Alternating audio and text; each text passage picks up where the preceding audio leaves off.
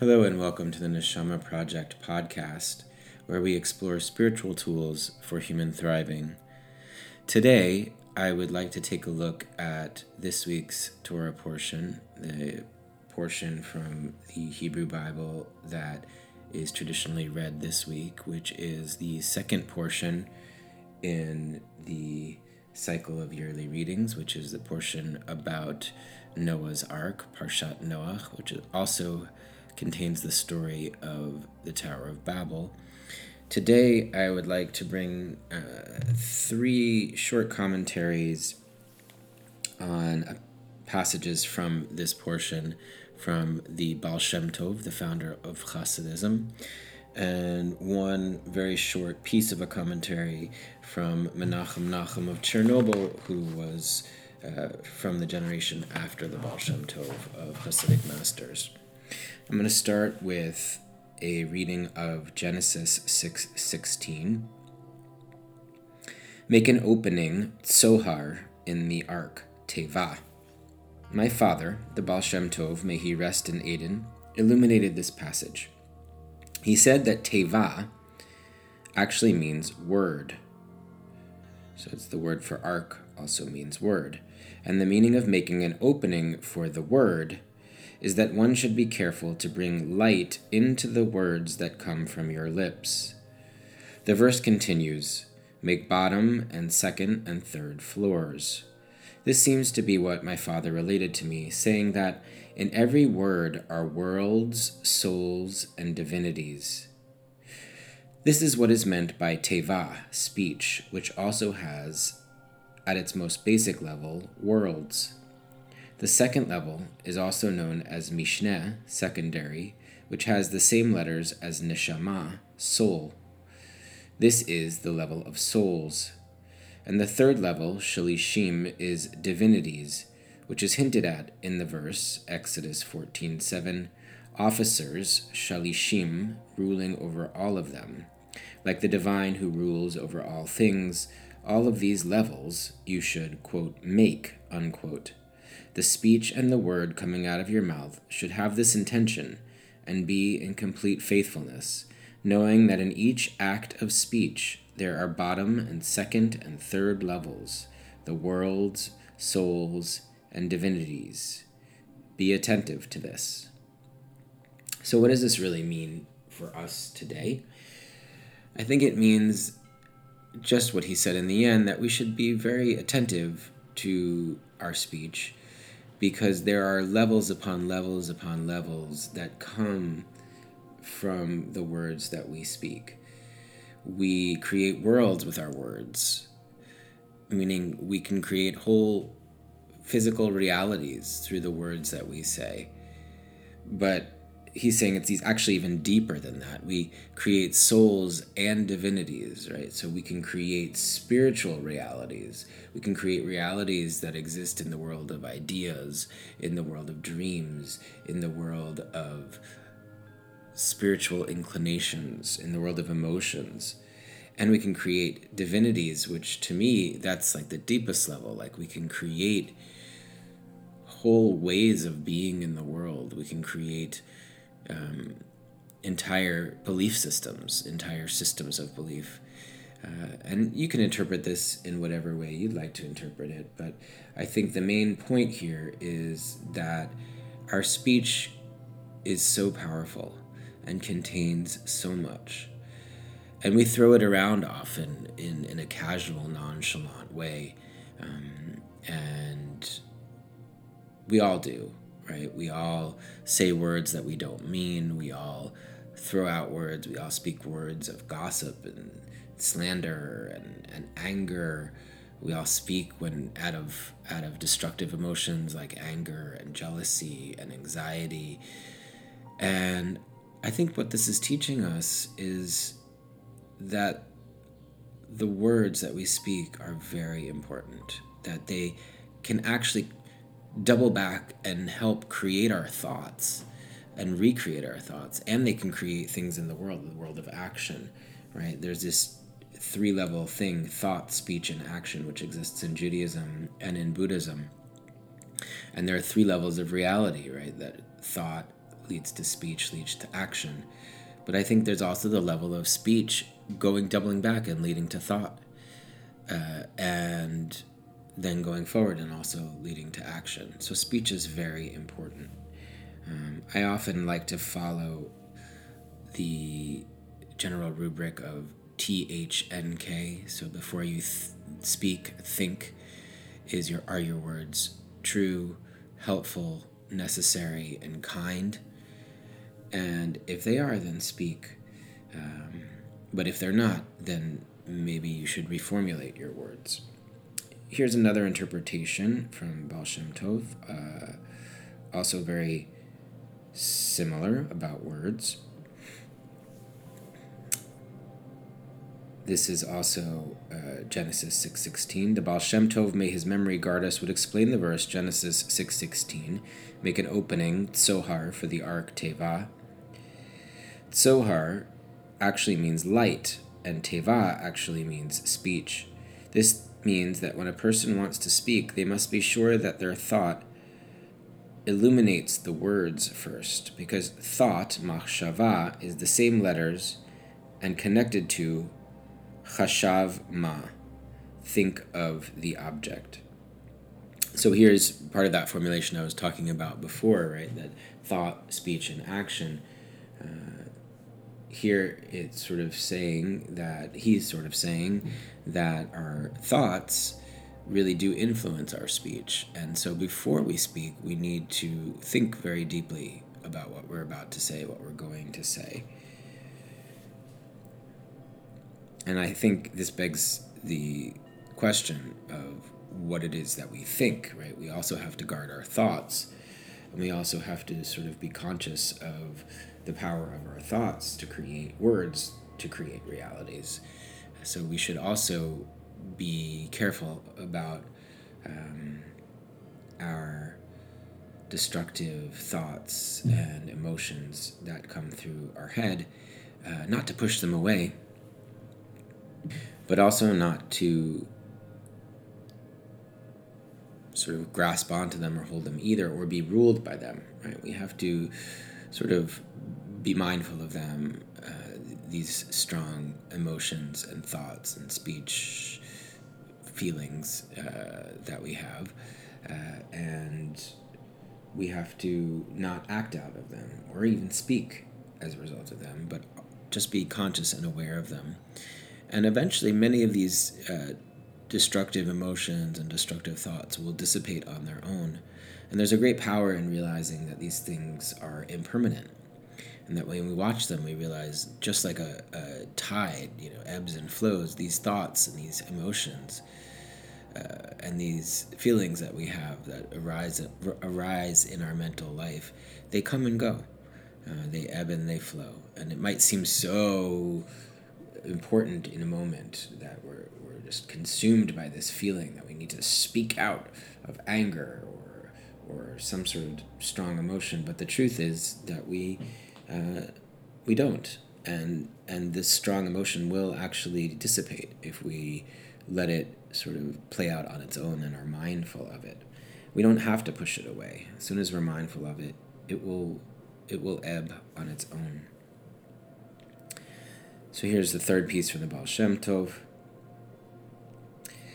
The Baal Shem Tov said that one who reads from the Torah and sees the light of the letters in the Torah, if even they didn't understand the cantillation correctly, since they had read with great love and great passion, the Holy One is not exacting with the reader, even though the words weren't read correctly. This can be compared to a young child beloved by her father. When she asks for something from her father, even if she stutters and makes mistakes, the father has great joy. Therefore, when one says words of Torah with love, the Holy One has much love towards them and isn't as exacting to whether they spoke correctly, as our rabbis of blessed memory taught in the Song of Songs 2:4. His banner, D-glow of love, is over me. Don't read this word as D-glow, but as Li-glu glow. His mockery of love is over me. So I think what this is saying is sort of an interesting point, that intentions matter. We might not always say things perfectly correctly. We might not always read Torah correctly. We might not always know exactly the right words to say, but what's important is our intention. And this brings up a really interesting sort of debate, which is how much do intentions matter, right? I've often heard people say it's the impact that matters, not the intention of our words. And what this seems to be saying is that intentions actually do matter. It's not just the impact, it's the intentions. So if we are speaking out of good intentions, if we are trying to say something with good intentions, it's the intentions that are of utmost importance and value. And I think this speaks back to the idea of being careful of our speech. Right? So if we are careful with our speech, when we, God forbid, make a mistake in the way that we speak,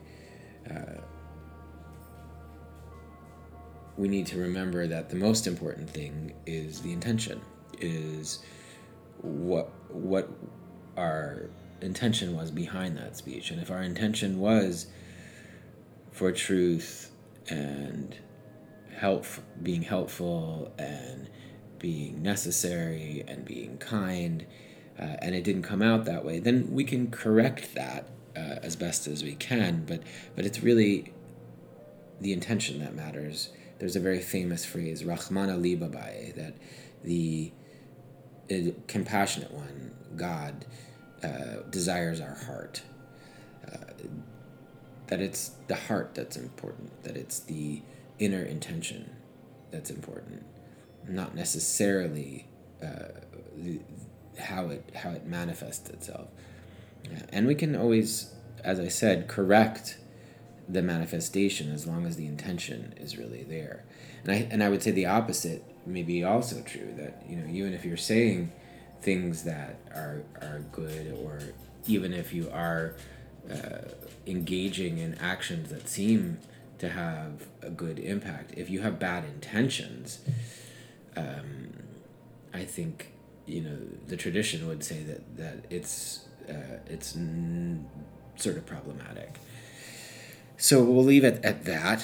The power of speech and thought and action is a topic I could spend this entire podcast, every single episode, talking about, and many I probably will, but I think for now, just to open up this topic is important, that our words matter,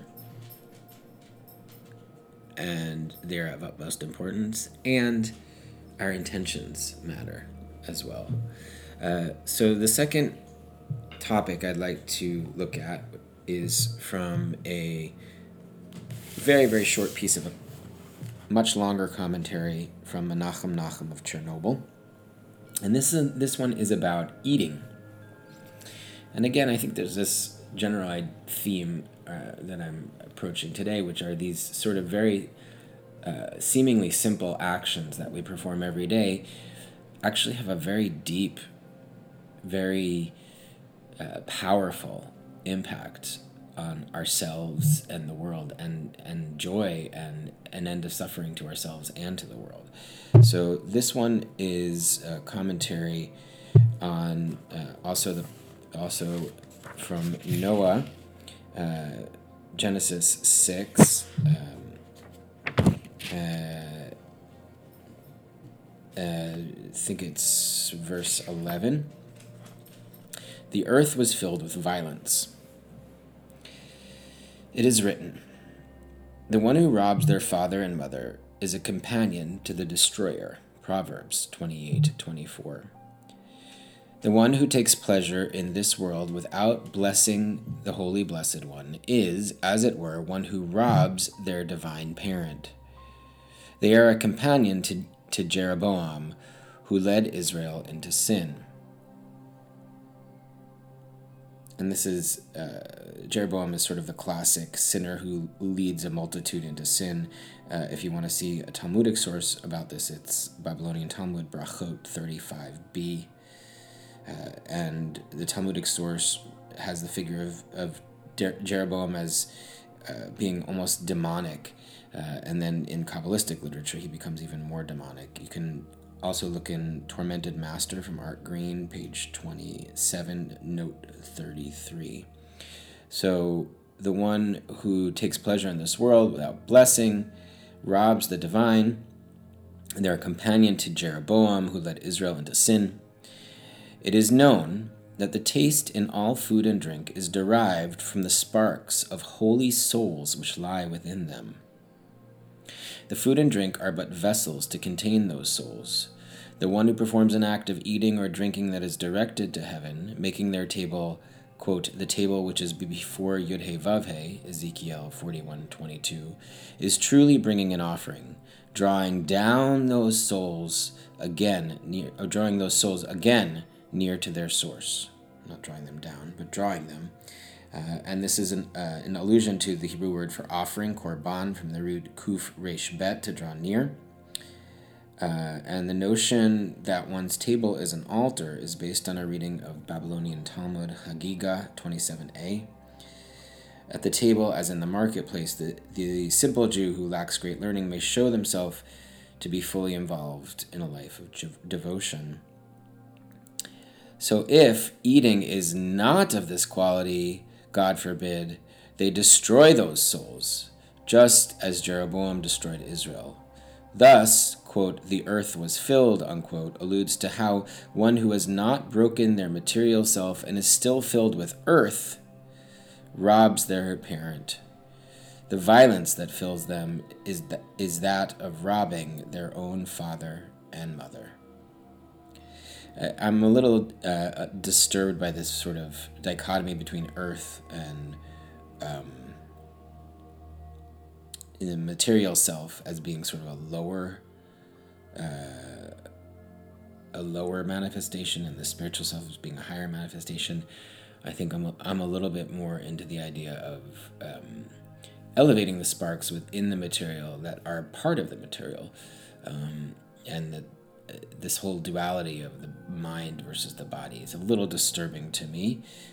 It's not a strong allusion here, but it's definitely here, and I would take from this sort of one point, which is that when we eat, we should be mindful, we should be aware, we should be thankful of the process of eating, of the flavors of the food that we're eating, and really engage in eating as a practice of awareness and mindful activity to elevate the practice of eating from something that is just simply fulfilling a base desire that can be perhaps selfish and gluttonous, to something that is spiritual, and you turning your table into an altar, right? That is, the activity that you're doing is actually connecting you to higher purpose, to God, to awareness of the universe, and ultimately to your own joy and end of suffering, so that you can bring a joy and an end to suffering of other beings in this world. So, it might seem that it's a very simple activity, eating, but again, by bringing awareness to our eating and how we eat and our intentions behind our eating, again, this power of intention, kavanah in Hebrew, is so, so important. And I would extend this idea to every activity that we engage in, from eating to speaking to drinking to walking to even doing the dishes or doing housework. There's a great phrase from the Zen masters, which is, before enlightenment, chop wood, carry water. After enlightenment, chop wood, carry water. And the idea here is that before you have the intention of enlightenment, before you have that sort of enlightened perspective, you're performing the everyday tasks, the everyday mundane tasks, but you're doing them in a different way, right? That after you're enlightened, you're doing the same tasks, but you're doing them in an elevated way. You're doing them in a deeper more meaningful way with that added intention. So with that, I'm going to draw this week's episode to a close. Thank you all for joining me, and I look forward to many, many more weeks. You can also check out, I have a new podcast with Rabbi Shoshana Leis and Rabbi Charner Rosenholtz called Four Worlds Torah. That's also available on SoundCloud and Apple Podcasts, and hopefully other places as well. Feel free to search for that and check that out. Thank you for joining me. Until next time, this has been Rabbi Ben Newman with the Neshama Project podcast. Take care.